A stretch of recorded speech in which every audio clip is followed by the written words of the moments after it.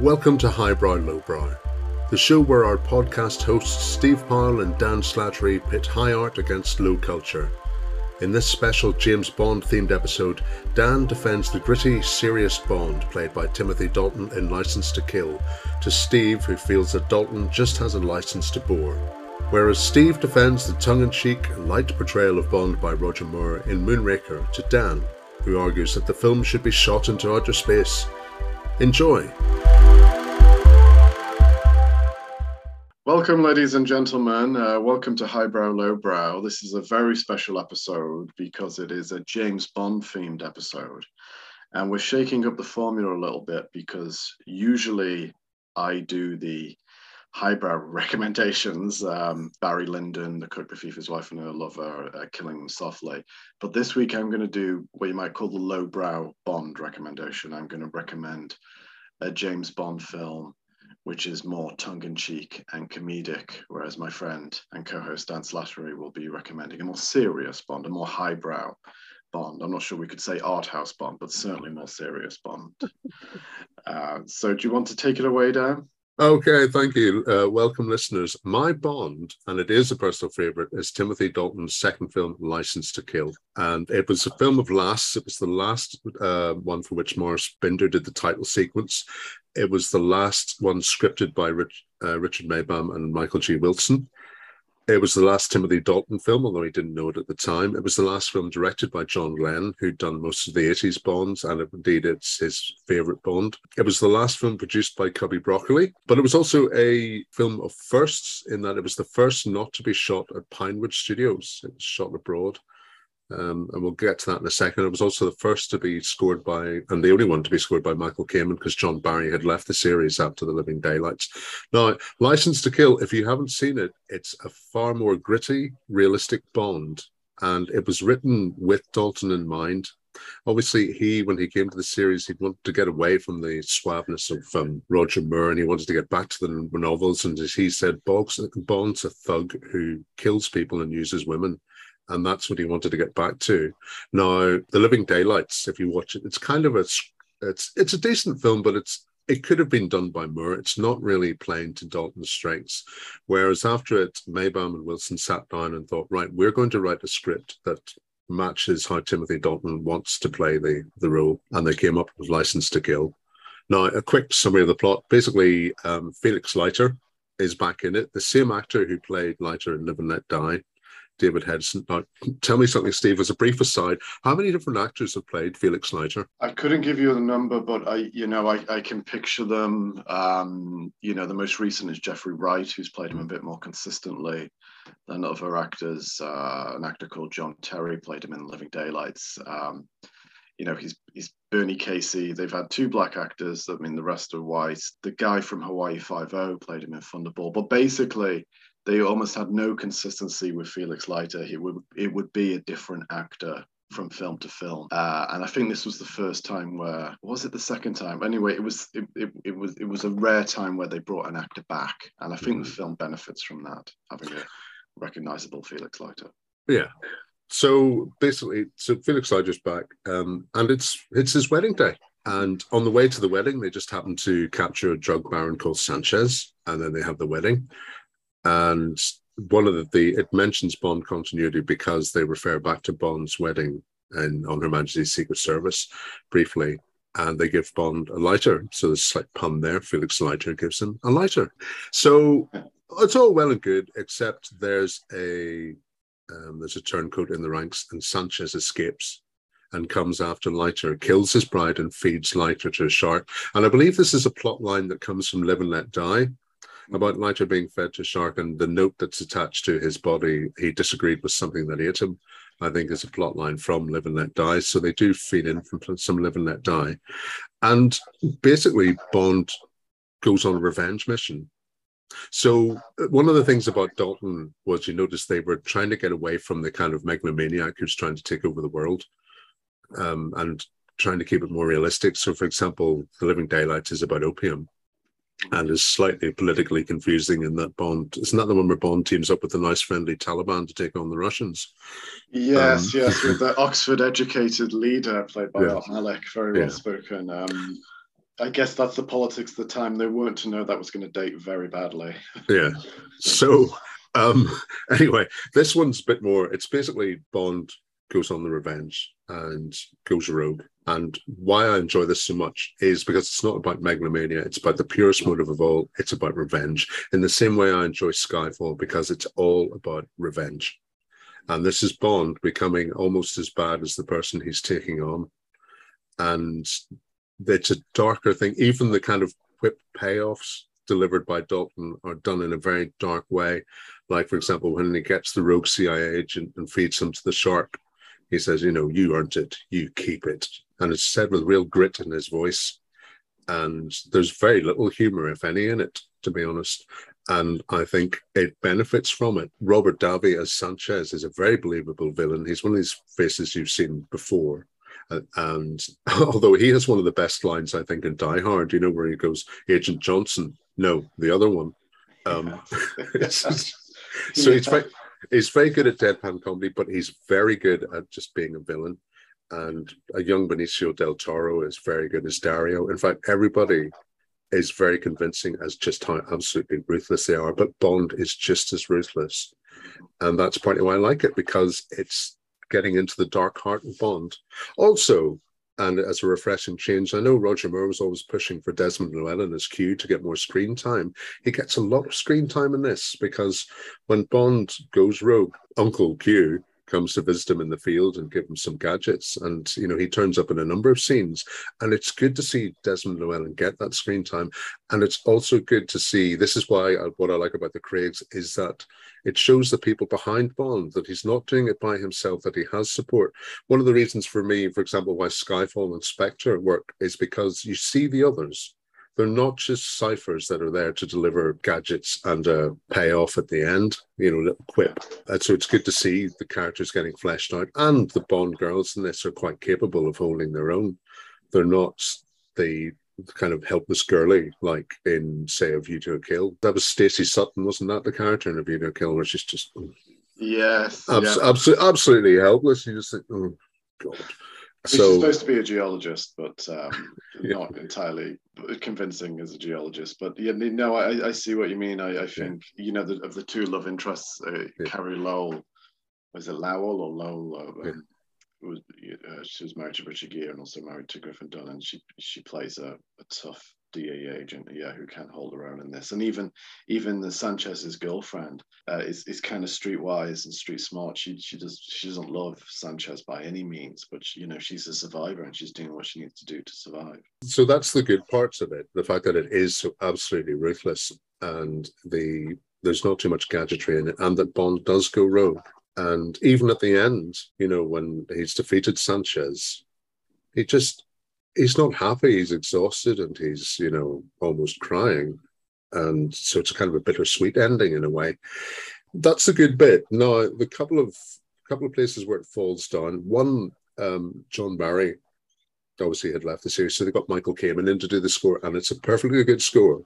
The problem is Michael Kamen had done Lethal Weapon and Die Hard the previous year, and he would go on to do Die Hard 2 and Lethal Weapon 2. Now, obviously, the producers had looked at Lethal Weapon, and this is a very Lethal Weapon-esque Bond. And this thing is, Michael Kamen's score is a very Lethal Weapon-esque score. You're just expecting Eric Clapton to pop up at some point. It uses the Bond theme a lot, and just in case you'd forgotten you were in South America, there's a lot of kind of Spanish guitar going on as well. So the score is a bit obvious, shall we say.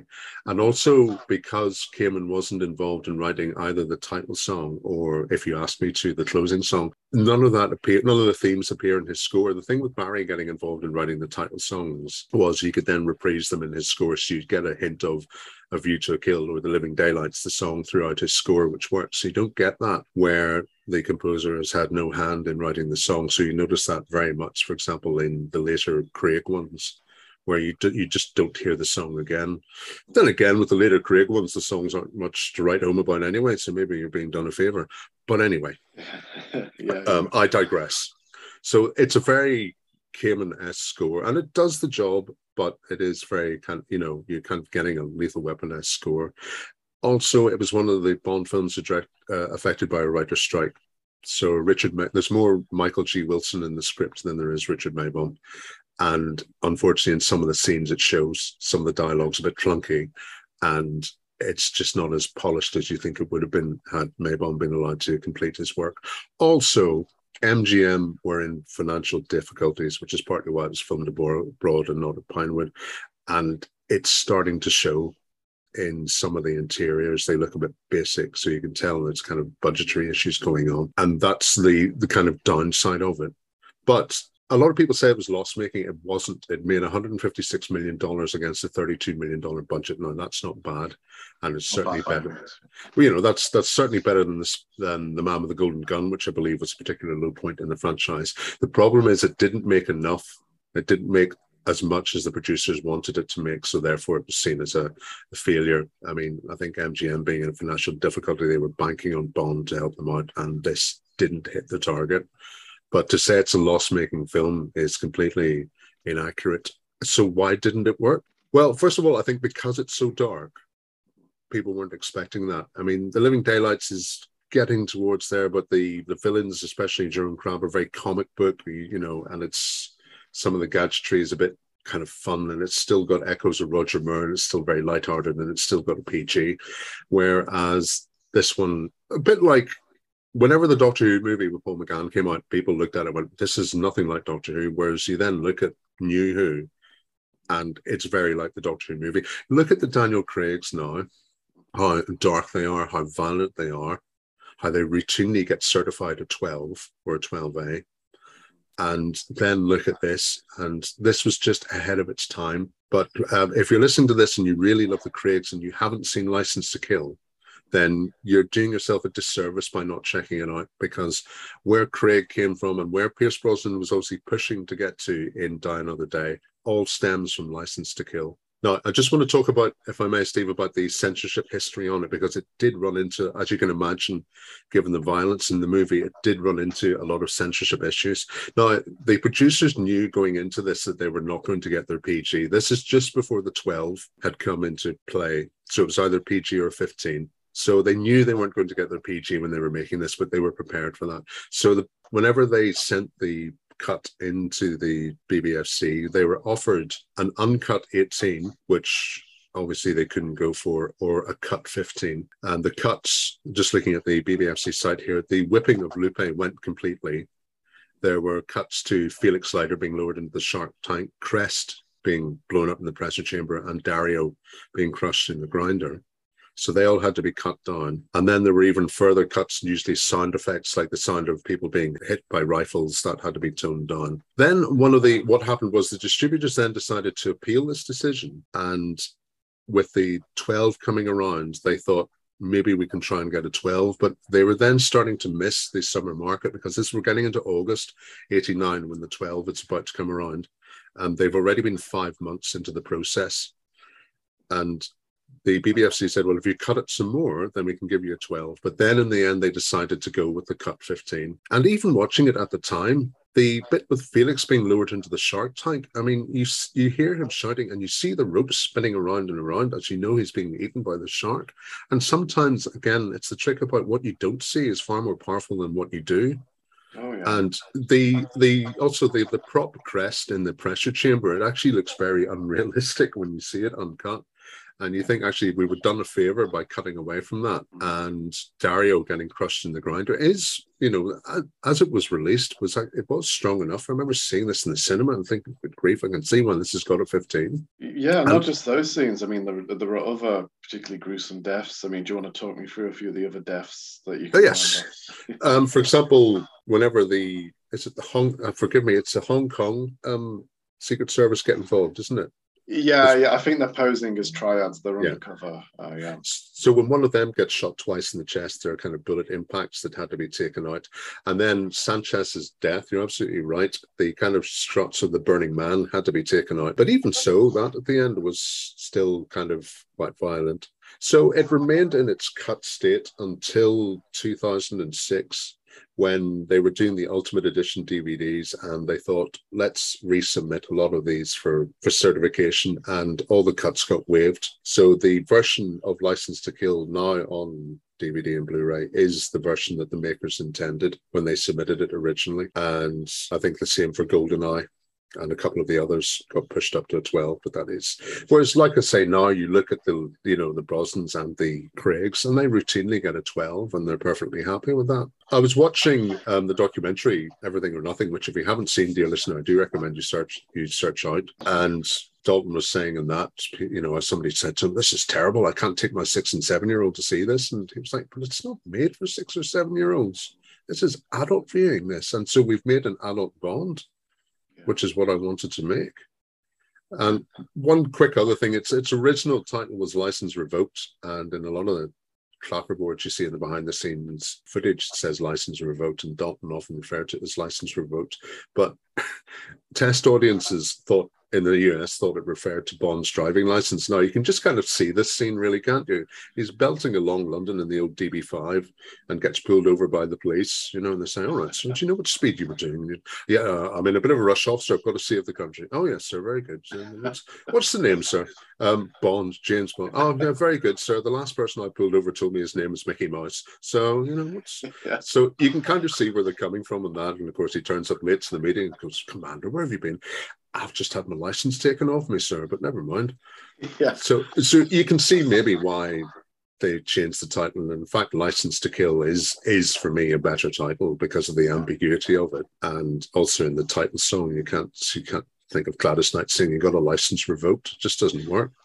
No, it doesn't work. No. Yeah, I can imagine him being pulled over and being forced to take a breathalyzer test. And the officer saying, "You've been hitting the vodka martinis a bit too hard, haven't you, sir?" Yeah. "Who do you think you are, James Bond?" "Well, yes, actually, officer." So make him walk a straight line and put his fingers on his nose.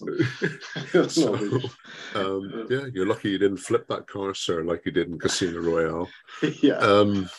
World record, I believe. That it is. Yeah, I don't think they intended it to go quite so many times, but yes, a world record, and very impressive it is too. Some impressive stunts in License to Kill, but also a fair bit of model work as well. And again, that's what it makes me think it's a few budgetary constraints, but it's still. I mean, it's a good tale. It's well told. A quick aside: the person who directed the promo video for the single License to Kill was one Daniel Kleinman, who would, of course, take over from Morris Binder on the Bond title sequences from GoldenEye onwards. So Danny also directed a video in one of the videos for Electric Dreams last week. And if you want to see his kind of filmic credentials, then I do recommend you check out 2 videos he did with Howard Jones. One called Lift Me Up, which went to #1 in the States and did absolutely nothing here, but it's where Howard Jones is spliced into black and white footage, and it's very clever. And then another one, which didn't do well anywhere, was one for The Prisoner. The song The Prisoner, not the TV theme, but there's a lot of inventive use of photographic negatives and freeze frames and stuff going on in that. So you can see where, Daniel Kleinman gets his credentials from. And when you see the video for License to Kill, he was obvious as to why he got the gig. And he's done a good job ever since, I think, as young Kleinman. Yeah. It's interesting because you're talking about censorship issues. With respect to the title sequences, they'd caused censorship issues for some time, decades before this. Well, from the start, basically, because they were the thing that were always done last. And Morris Binder was a perfectionist, and he wouldn't release it sometimes till the day before the premiere, and it would usually be a royal premiere, so you'd have Princess Anne or someone coming along, and the BBFC would go spare because they didn't approve of PG films having, in the title scene is usually naked women floating around gun barrels and their various phallic symbols and various kind of expressions of nudity. And Pritchard says pretty much in his memoir that usually Cubby would just make a donation to a charity, the BBFC's choice. So you think, oh dear, that's probably a chapter in the BBFC's history they'd rather forget. Just to wave it through. But well, I mean, your recommendation, is second to none, dear boy. I mean, you make it sound absolutely perfect. I'm not quite as fond of the film as you are, although of course I do recognize there's a lot of great stuff in it.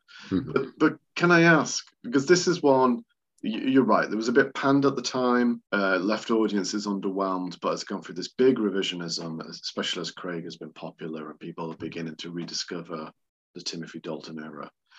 Did you love the film? You say you saw it in the cinema. Did you love it from the first time you saw it? I thought it was different. Mm, I think I loved it from the second time I saw it. First of all, I came out and I thought, well, I knew The Living Daylights was slightly different, but I came out and thought, wow, I've seen a different film. Have I even seen a Bond movie? mhm. And I think it was when I saw it again, that would have been on video. I didn't go and see it twice in the cinema. I watched it again, where it got cut even more on video, I should point out. But then I just thought, no, I enjoy this. I can see why people don't like it because it's very unbond. But no, I like it partly because having had a lot of villains who want to take over the world, chin stroking and all that. This is, for the same reason I love Skyfall. It's the purest motive of all. It's pure revenge. And it's like Bond and Sanchez are two sides of the same coin. And the fact that the villains are so realistic, they're so down to earth, there is none of this chin stroking. You just think these guys are bad. I mean, Yeah. really bad. And Bond has to be really bad to deal with them. Well, I So, assume Sanchez is partly based on Pablo Escobar. mhm. I would guess. I don't know quite the exact timings of Escobar's reign of terror, but he's certainly got that vibe to him. So yeah, he does feel very realistic. Yeah, Mhm. but I suppose another question of mine, just to test I guess the quality of the film. I mean, you mentioned Lethal Weapon and Die Hard, and yeah, I Mhm. think there are definite influences. I guess they were trying to move with the times, Mhm. but to me, it feels a bit derivative at times. And I think another influence is probably Miami Vice. Probably, you're absolutely right. But with the drugs angle as well and the South American angle, I think that's as well. You see, where had Maybon been able to finish the job, and it might have been able to refine it a bit more and make it not quite so derivative. I mean, Quantum of Solace ran into the same problem, obviously, with the writer's strike. Were there any other bonds that were affected by a writer's strike? Well, later, yeah. So you mentioned Quantum of Solace. Yeah. I don't know if it was strikes. I know there were big issues with the script for Tomorrow Never Dies. Hmm. And Pierce Brosnan has since said that to this day, he's not even sure what the film's about because, you'd come in and they'd say, oh, what are you doing today? And it would change to be frantic rewrites. And I know The Man with the Golden Gun, the script was not ready. Hmm. And that was rushed in production because this was right at the tail end of Cubby Broccoli, Harry Saltzman's partnership. And Saltzman was in such debt that he wanted a quick movie hit just to alleviate some of his debt, and it shows that it's not a thought through Bond film of the usual quality. But the writer's strikes, I'm not sure about. Yeah, I mean, I'm thinking of the violence. I mean, obviously the scenes you've mentioned, and I think the special effects guys were like, you know. They didn't expect the head exploding in the pressurized container to be quite so bloody, but when they filmed it, I think everybody felt a bit queasy on the Hmm. set. So it was just like, oh no, this will never get through. There's a few others. There's a guy thrown into the maggots. It's not always shown because, like, when Sanchez catches his girlfriend in bed with the guy at the beginning, he's like, "Did he promise you his heart? Give her his heart." Yeah. And then you see the knife being, and obviously the Felix Leiter's bride Dalla, they've violated her. Hmm. It's implied, and it's just absolutely horrible death. And I think it shows that ladies don't marry a guy in the Secret Service because Bond lost his bride on his wedding day, and Felix loses his bride on his wedding day as well. But I like the film. I think there's a lot of great things in it. I think the tanker chases are superb. I do like as well because even though it's gritty and realistic, I do love the bit where he let's see he's underwater. All the Milton Cress's bad scuba diver guys are about to kill him, and then what does he do? He fires a harpoon which goes into the seaplane. The seaplane takes off. He skis behind it, somehow gets on the plane, throws the bad guys out, and flies away. And you're like, good on you, my son. Yeah. Good lad. Well done. Yeah. That was the other thing as well. One of the reactions that Timothy Dalton had, obviously, to later Moors was the sheer amount of standing in Mm-hmm. that was going on, especially in A View to a Kill. And it's good to see Dalton doing, like he did, the skiing behind the plane stuff. He doing as much of his stunts as possible. And again, in License to Kill, he's there, apart from some really dodgy stuff, I think they let him do as much as possible, which is good. I mean, there's the only bit where I just thought, really putting the truck in two wheels to avoid the rocket. I thought, okay, all right. But then doing the wheelie to get through the fire, I just thought, oh, Yeah. really? Yeah. You know, it Uh, was doing so well up until this point. yeah. I mean, so there's a couple of wince-inducing moments in it, but There always are on there. yeah, There always yeah, are. yeah. But let me ask you a hypothetical question, and I don't know how much we even know about this. I don't know if it's a question we could ever answer. But what do you think a third Timothy Dalton film would have been like? Because they wanted to do a third before the studio started to go into meltdown. Hmm. Any ideas? Well, again, in the documentary Everything or Nothing, there's one commentator says usually three is the magic number. It took three films where people accepted Connery as Bond, and the same for Moore. And maybe if Dalton had done a third, then his tenure would be more highly thought of. I believe GoldenEye was written with Dalton in mind. So if you kind of have a little think about GoldenEye, Yeah. and you can see the slight edge of ruthlessness in Brosnan in that, but it's been toned down a bit. I think they well, it's interesting. Would they have continued along this dark path or would they have toned it down a bit? I suspect the third film would have been somewhere in the middle between The Living Daylights and License to Kill. I think they probably would have got their fingers burnt on License to Kill and thought, okay, well, let's not be quite so violent, but let's not be quite so lighthearted as The Living Daylights, and let's try and find some middle ground. And GoldenEye would have been that, if I'm honest. So maybe if you can imagine Dalton in GoldenEye, that would have been your third Dalton movie. Well, I think that would have been great because I think Dalton would have loved. Because now that I think about License to Kill is 89, and it doesn't in any way reference the Cold War because although the Soviet Union officially still existed, I think we knew by 89 that it was all over. Communism was for the knackers yard, and so I think Dalton, being this kind of classically trained Shakespearean actor, would have relished the chance to do those sort of scenes that Brosnan did in M's office, and where they were like, okay, the Cold War's over, and what's our role, what's our purpose, and in a sense, the Cold War ending was kind of refreshing because at least when you've got a clearly defined enemy like the Soviet Union, you know what your enemy is. Russia just went into complete chaos afterwards. And there's a lot of that in GoldenEye about we don't really know what's going on in Russia right now. There's lots of organized crime groups. There's lots of former KGB agents with nothing to do except, become crime lords or something like that. And I think a third Dalton movie would have been very good, but it was just not to be. Oh, well, I think I've said all I want to say about License to Kill. That's what one of the DJs in Radio 1 used to call it because of the way the backing vocals come in on License to Kill to Kill. So he used to call it License to Kilt all the time. Yeah. Well, I believe you used to require notarization to buy a kilt in Scotland. I don't think you still do, but so you really did need a license to kilt.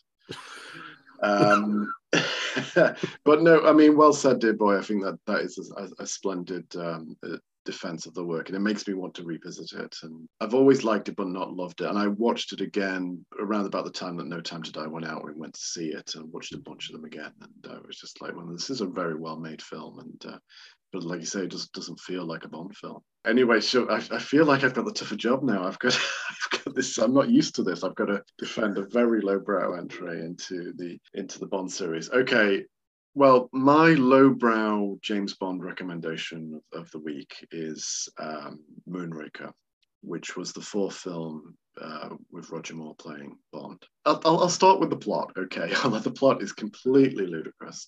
Okay, so in the pre-credit sequence, a spaceship which is being transported on a Royal Air Force craft is stolen midair. The spaceship belonged to the space shuttle, I should say, belonged to the Hugo Drax Corporation. Bond is sent in to investigate the Drax corporations, see what they're up to, because it's suspected rightly that they've just stolen their own space shuttle.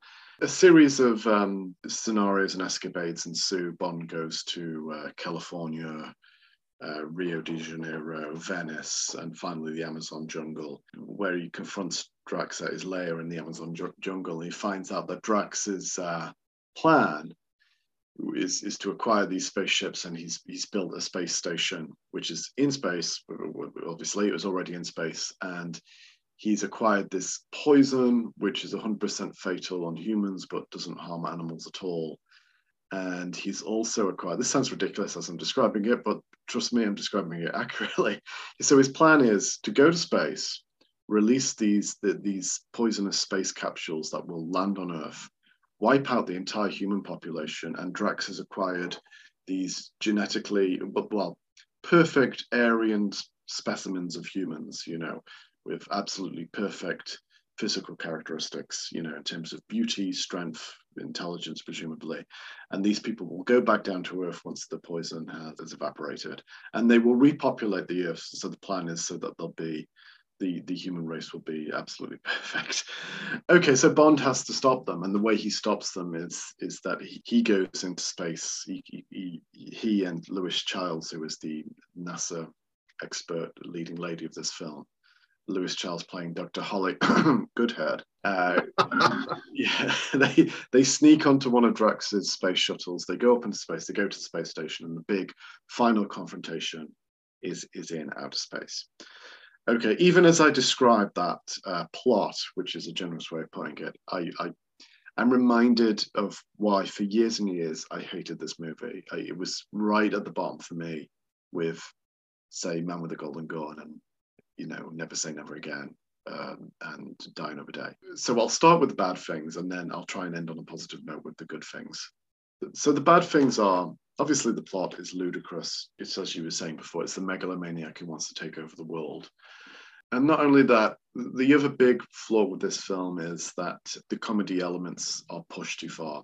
The joke takes away any sense of tension, whereas it used to be, yeah, if a guy is killed, when the guy's electrocuted in the bath in Goldfinger, and Connery quips, shocking. The gag would just be a slight alleviation of the tension of the scene. Whereas in this, the humor, which is quite slapstick and broad, completely dissipates any sense of credibility.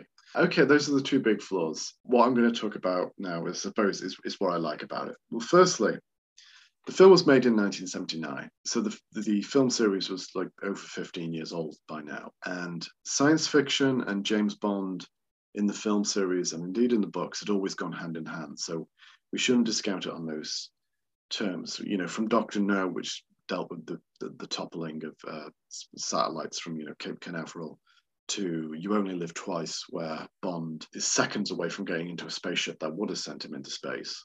So the idea of Bond in space was not new. Various references to satellites and kind of futurist technology throughout the series. So Bond and science fiction go hand in hand. And I happen to know, there's doing some research, that they'd been toying with adapting Moonraker for some time, but I think they'd been a little bit unsure how to do it, because they had felt, quite rightly, are the public going to accept Bond in space? But I know, the television actor Michael Billington, who auditioned for Bond a few times in the early 70s, he was doing a TV show called UFO. And he said that Harry Saltzman turned up on the set because he wanted to research the special effects and everything, because at the time, Saltzman said, they're doing Diamonds Forever and Moonraker will be the next one. Now, we know that didn't happen. I think they just kept putting off Moonraker because they just couldn't figure out how to do Bond in space. But then what happens is The Spy Who Loved Me in 1977 was a massive hit, a huge hit, which put the film series back on track. And at the end credits, where it says James Bond will return, it actually says James Bond will return in For Your Eyes Only. So that was the plan. They still weren't going to do Moonraker, but then along comes a little film called Star Wars. And to put it modestly, Star Wars did quite well. And suddenly there's a huge science fiction boom. And I think Broccoli, by this time, Saltzman had left, and it was Broccoli and his stepson, Michael G. Wilson, felt that, look, it's now or never. Science fiction has never been more in vogue than it is now. We've got to do Moonraker. So they did it. Very good director, Lewis Gilbert. It's his third film in the series, and he was known for a wide range of films outside the series, like dramas like Alfie, to war films like Sink the Bismarck. Roger Moore is very much at ease in the role. And I think why I've come to like this film and thoroughly enjoyed it, my last rewatch around the time of No Time to Die, is that one, as I've got a bit older and I take myself and I take the series a bit less seriously, is that it moves along nicely. It's a nice addition to the science fiction canon of the late 70s. Secondly, although the plot is ridiculous, Drax isn't that different from Stromberg. I mean, Stromberg, the bad guy in The Spy Who Loved Me, is trying to create an underwater civilization. He's trying to wipe out the world to create an underwater civilization. Now, obviously, that's ridiculous, but it was The Spy Who Loved Me, and everybody loved the film, so everybody was like, who cares? So the idea that Drax isn't particularly more ridiculous than Stromberg is, So I can't really fault it for that. In the novel, which is, I think, one of Fleming's best novels, it only takes very kind of loose elements of the novel, but in the novel, Drax is a Nazi. He fought for Germany in the Second World War, and all of his men are Nazis, and they develop a hint of Aryanism, well, more than a hint of Aryanism in terms of what Drax is trying to achieve. Well, another reason I love it is the biblical elements of the story. So when Bond goes to the Amazon, there's a wonderful sequence where outside of Drax's lair, he's kind of lured in by beautiful women, and it's this kind of Garden of Eden vibes. I mean, I'm not sure. We forget the Garden of Eden, I suppose, was quite sexual according to the Bible, because it's where sex was invented, and you see all these beautiful women luring Bond in, and then of course he's tricked. He's thrown into a pool, and he has to fight off a anaconda, and there's obviously links there to the serpent in Genesis. And then of course when Bond and Lewis Charles, Dr. Goodhead, is approaching the space station, Bond says the animals went in 2 by 2, and he says this operation is basically Noah's Ark, which is exactly what Drax is trying to do. He's disgusted with the world, so he's trying to wipe it out, and start again with a clean slate. And there's something kind of really genuinely creepy about the kind of Drax's kind of Aryan couples. And I believe there was one scene that they shot which never made it to the final cut, where there's a mating room in the spaceship, and you have all these people floating around doing a little bit of intergalactic rumpy-pumpy. But maybe it's probably for the best that scene didn't make it, because that's a bit more Barbarella, isn't it? Basically, I prefer the space sequences. The space sequences are beautiful, and like I say, the biblical John Barry's score is peerless. It is basically a space opera, but with elements of ballet, and the film gets a lot more serious in space. In fact, it's probably more credible in space. I prefer it as science fiction than the earlier sequences. Like, I think there's an Amazon boat chase where Bond is just pushing buttons and the bad guys are getting blown up. And he's like, well, if you're not doing anything, if you're just pushing buttons and gadgets, that's not the Bond I like. But when it gets to space, it gets really good. So it's a guarded recommendation for me. It's a lowbrow recommendation. So I'm telling you everything that there's wrong with it, but everything that I also enjoy about the film, thoroughly enjoy about the film. It's definitely not my favorite. It's not my favorite Roger Moore. I think after this, the film made a huge amount of money. It was the most commercially successful Bond film up to that date. But I think the fans and the filmmakers afterwards, after they kind of dusted themselves off, were like, okay, what were we thinking? I think we've got to have a rethink.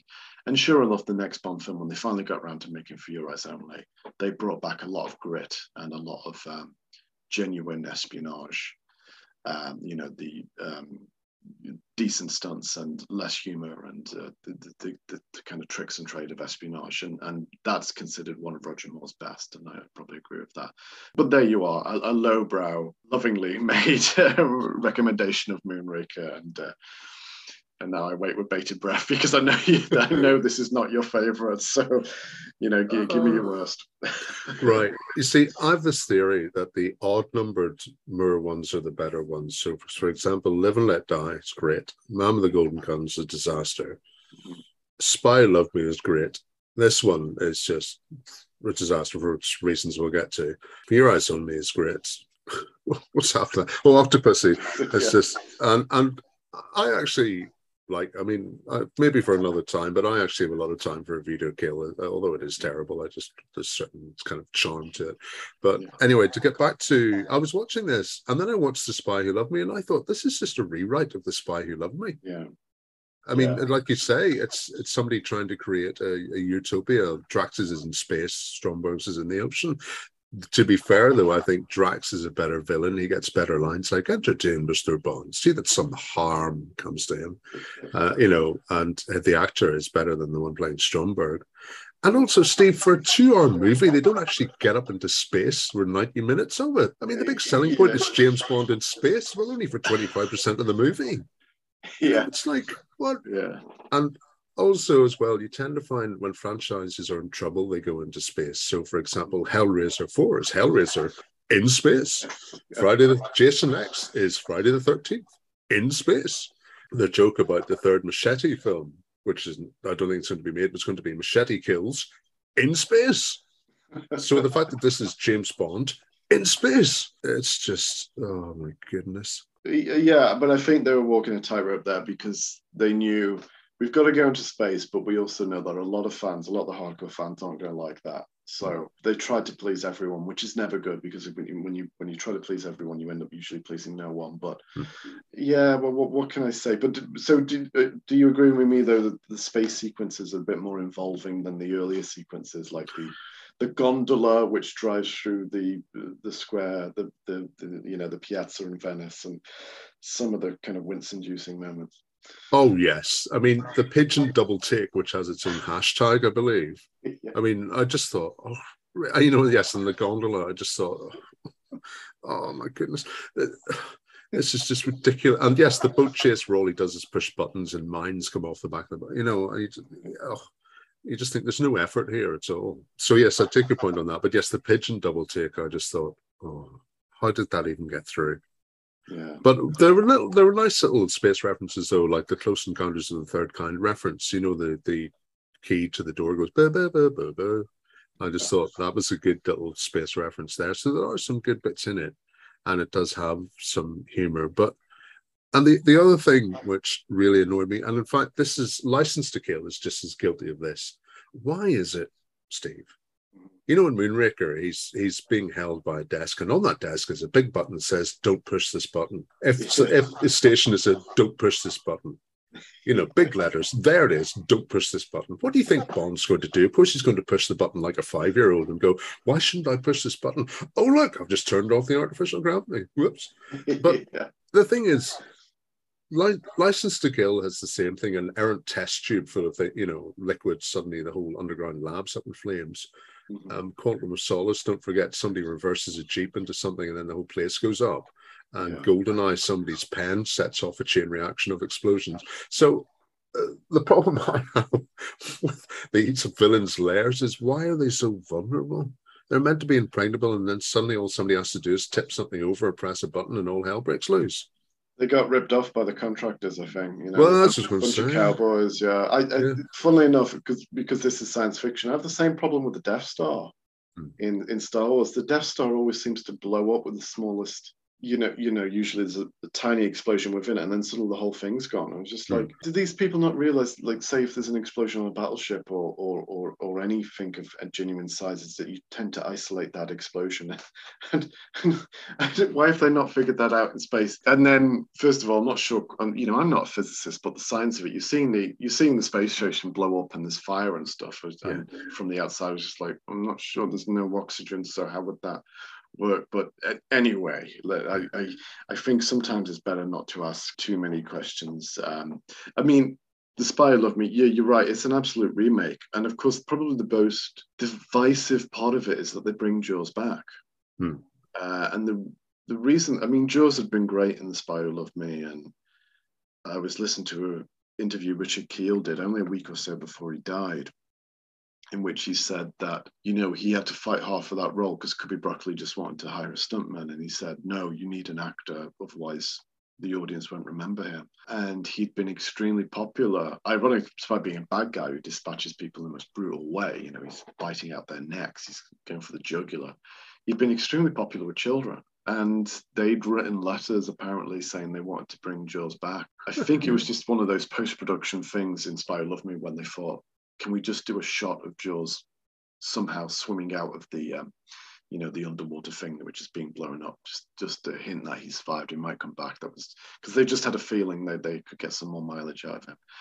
So they bring him back, and he has a few moments where he's scary. I think the scene at Mardi Gras where he's got the woman cornered is genuinely scary because it's set down a back alley and it's got all sorts of kind of nasty sexual overtones. But then he goes a bit soft because he gets himself a girlfriend, and she's a very good-looking woman.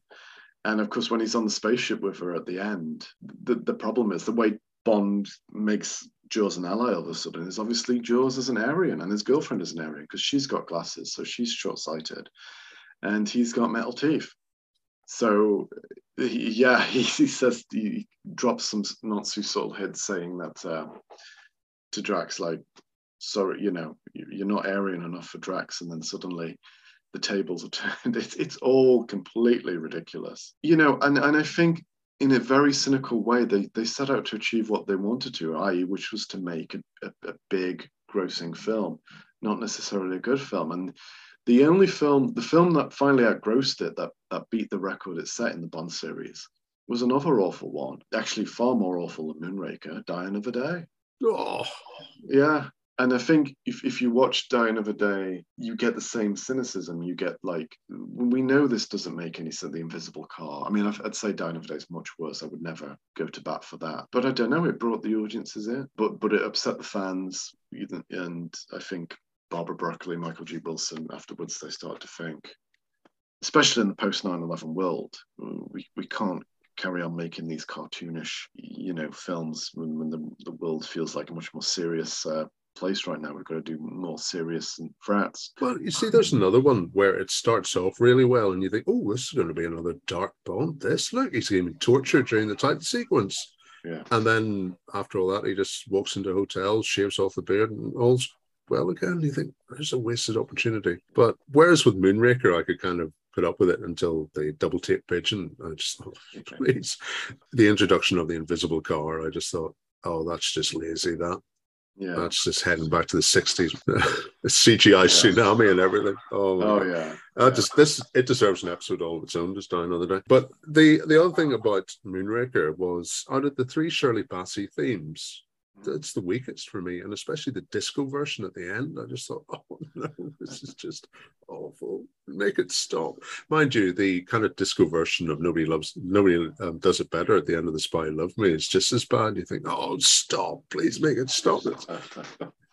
So, well, look, the 70s were their own time, dear boy. Yeah, I know. I mean, some might disagree with me, but I think maybe the 80s have held up better than the 70s. But I've been trying to think more things to recommend. The film is kind of tonally inconsistent. So whatever you like about the Bond films, whether you like the darker moments or whether you like the more comedic moments, the tone is so all over the place that that you're probably going to get what you want, but then you're going to get a sudden shift.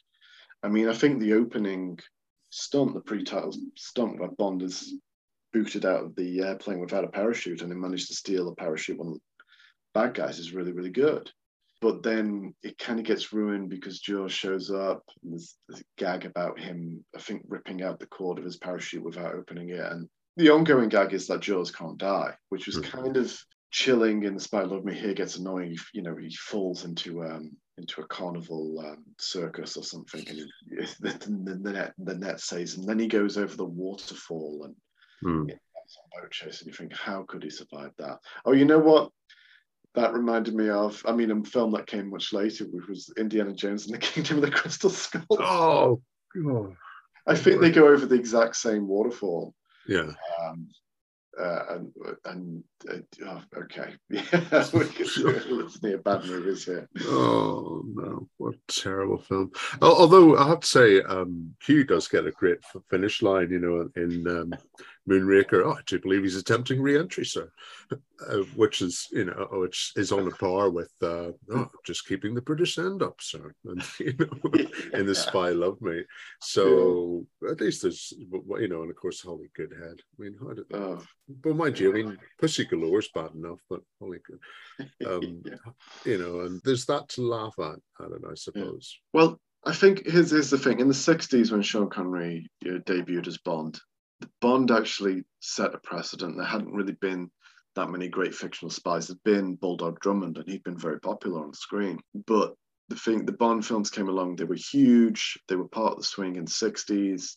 Sean Connery himself said that he couldn't handle the fame because the only thing you could compare it to was the Beatles, and there were four of them. There was only one him, so he really couldn't handle it.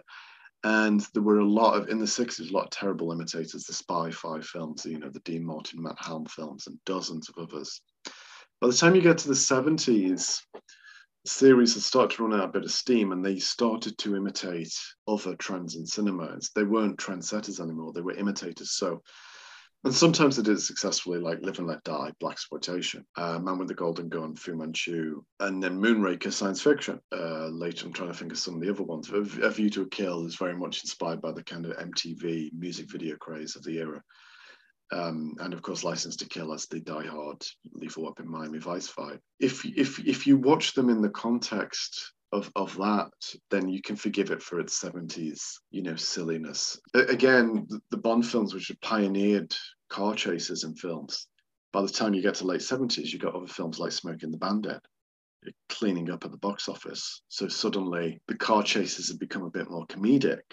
Or in this case, the gondola chases, because people didn't want those French Connection really exciting car chases anymore. They wanted more comedic smash them and crash them type chases, and some of those elements have not aged well. But it's always interesting to watch the Bond films and think, okay, which ones are the Cold War ones, which one's the post-Cold War, now post 9/11, and of course now we're in the age of COVID, or hopefully the age of post-COVID. And where do they take the series from here? Didn't Roger Moore get himself into a spot of bother when he appeared in the Cannonball Run? Yes. Yeah, because I've never seen the full thing. I've seen bits of it, and it seems kind of like fitfully amusing. But he's driving an Aston Martin. He was told that it was the genuine Aston Martin Sean Connery had driven in Goldfinger.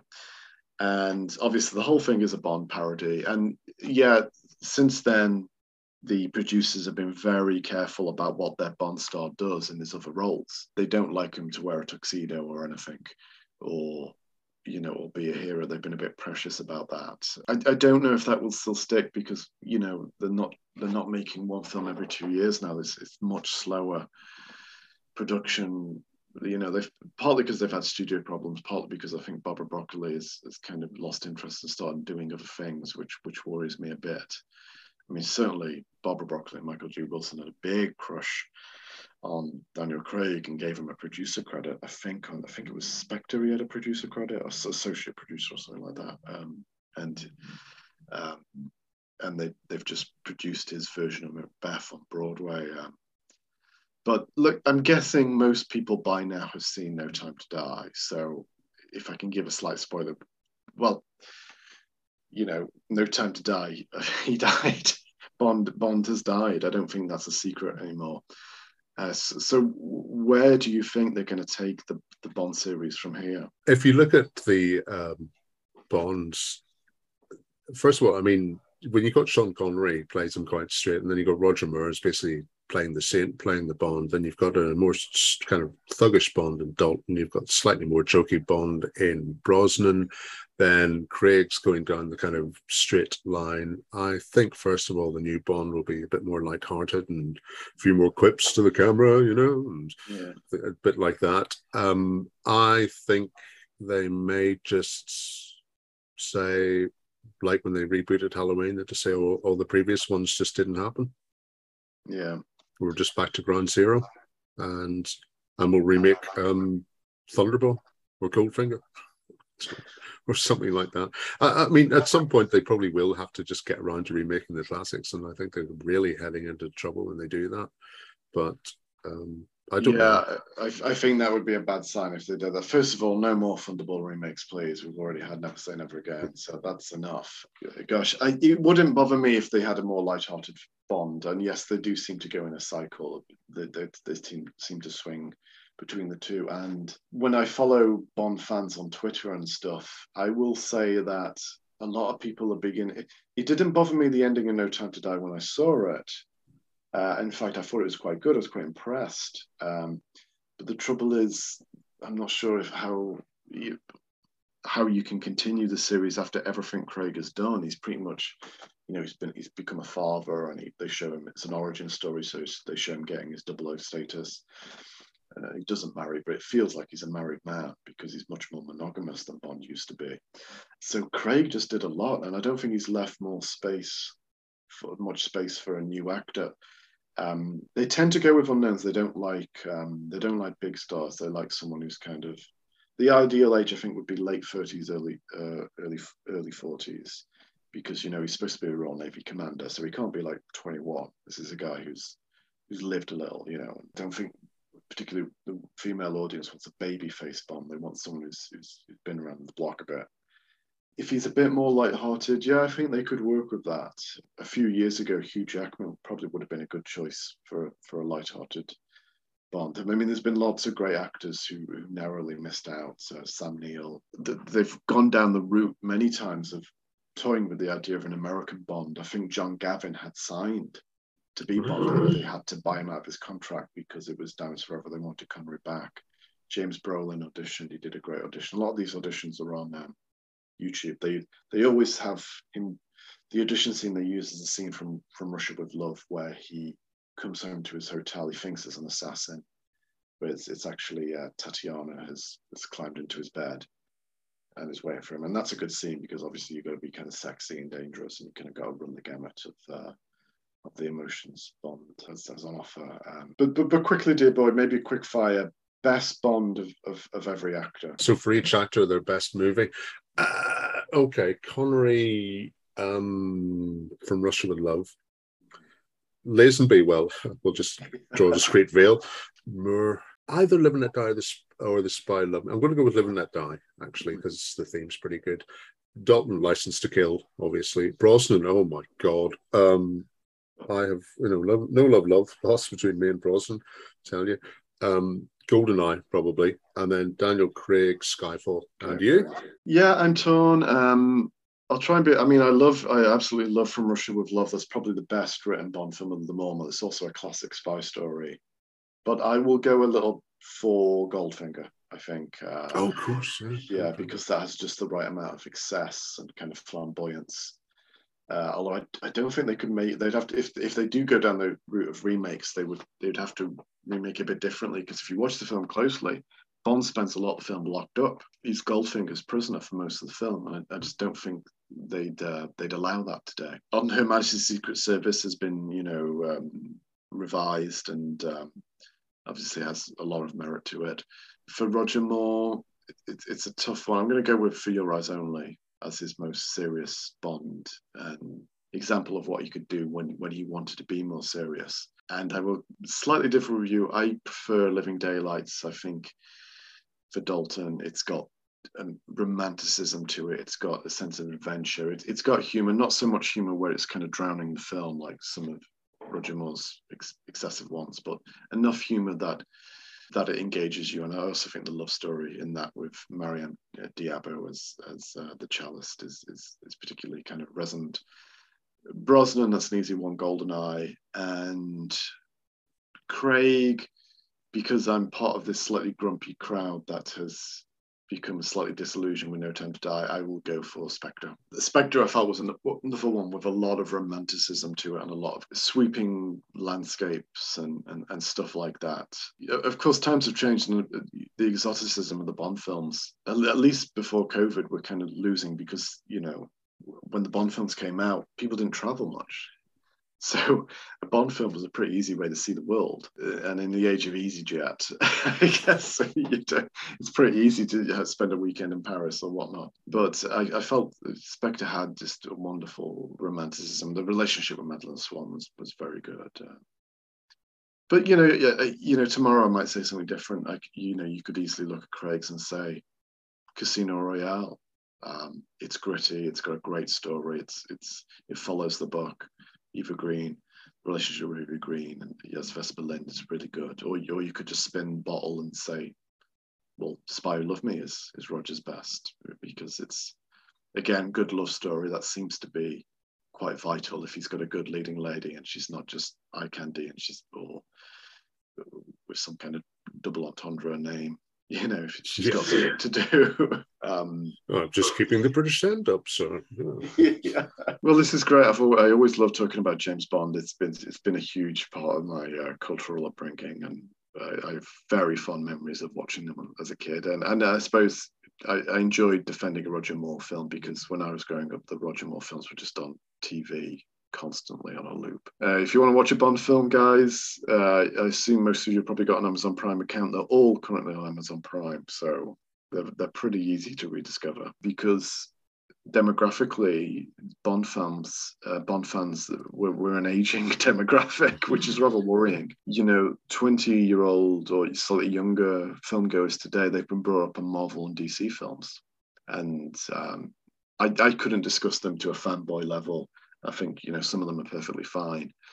But I think younger fans know less of the series. They know the Daniel Craig series, who was Bond for 5 films but 15 years, and that's a good length of time. That's your that's anybody's youth. So if you're a younger Bond fan and you've yet to discover the series, go back, watch License to Kill, watch Moonraker, forgive Moonraker for its sins, as it will try to forgive those who have sinned against it. Yes, you can't beat a bit of Bond, especially on a Sunday afternoon or something like that. Yeah, it's nothing like a classic Bond movie, and Moonraker's nothing like a classic Bond movie. But yes, I probably can't argue there. But it's been fun to argue the lowbrow choice. I didn't realize how difficult it was. Do you want to go back to being highbrow next time? Yes, yeah. Well, I hope you've enjoyed our healthy debates, that your interest in Bond has been indeed shaken and stirred, and you maybe go and check out one or indeed both of the movies. I think it's back to normal for next time. Steve will be highbrow and I'll be lowbrow, but what we'll be doing, we'll keep it a little secret for the time being anyway. Thank you for listening. Thanks for listening. See you next time. Bye-bye. Bye-bye.